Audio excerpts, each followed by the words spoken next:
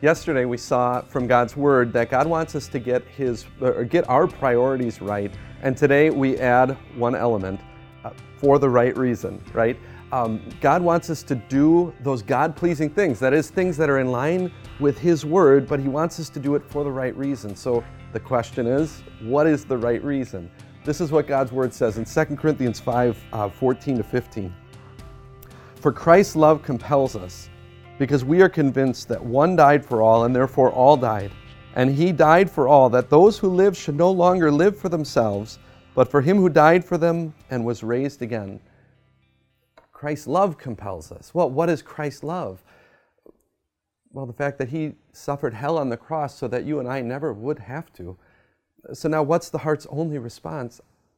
I want to thank you, Jesus. In fact, I love the way the Bible says it there, that Christ's love compels us. We kind of have that thought in English too. If I say to you, I don't have to, but I have to, you know what I mean, right? I don't have to do anything, but I want to. I want to be able to say thank you. I think it was C.S. Lewis who said something along the lines of, a good work is not completed until it's thanked. I think that's so true.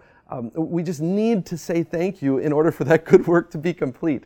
Just one example. So last year I was coming back from presenting in the Seattle area, and I came home, and it was late at night because I'm coming from the West Coast. I wasn't going to get home until about 2 in the morning, and as I was driving home, I was thinking, oh man, 10 inches of snow fell. I'm going to have to spend a couple hours shoveling, and then I've got to teach the next day. I was going to be exhausted. Well, when I drove up to my house, I saw the most beautiful sight.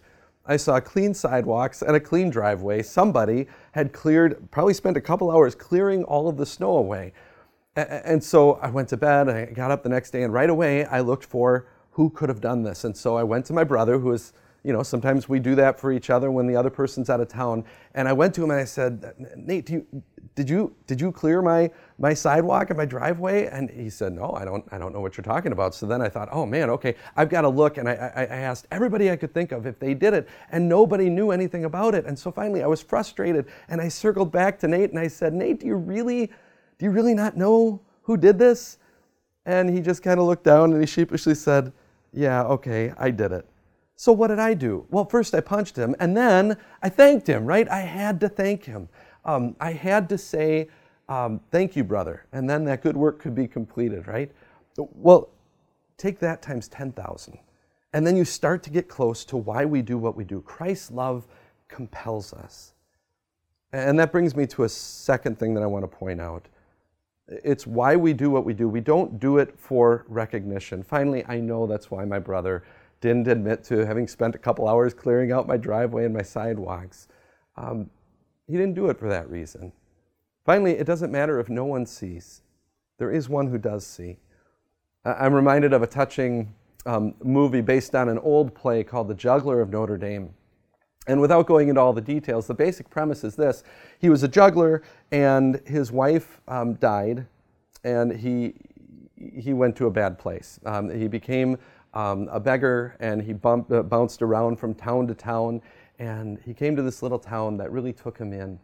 And around Christmas time, the town who has shown so much kindness to him, they were all going to give offerings, lay gifts before a statue of Jesus. Okay, it was really a statue of Mary, but to make my point, it's a statue of Jesus.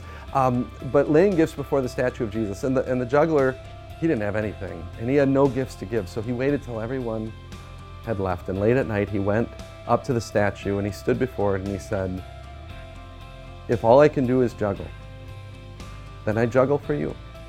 And he started juggling all by himself, juggling for Jesus. Finally, it doesn't matter if anyone sees the things you do. If only Jesus sees it, that's okay. Always remember that He was the only intended audience anyway.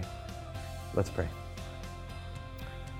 Oh, sing, my soul, your Maker's praise, in grateful hymns ascending, whose steadfast love has crowned your days with heavenly gifts unending. I sought the Lord, He heard my cry, His holy angels hover high, the tents of those who love Him. Amen.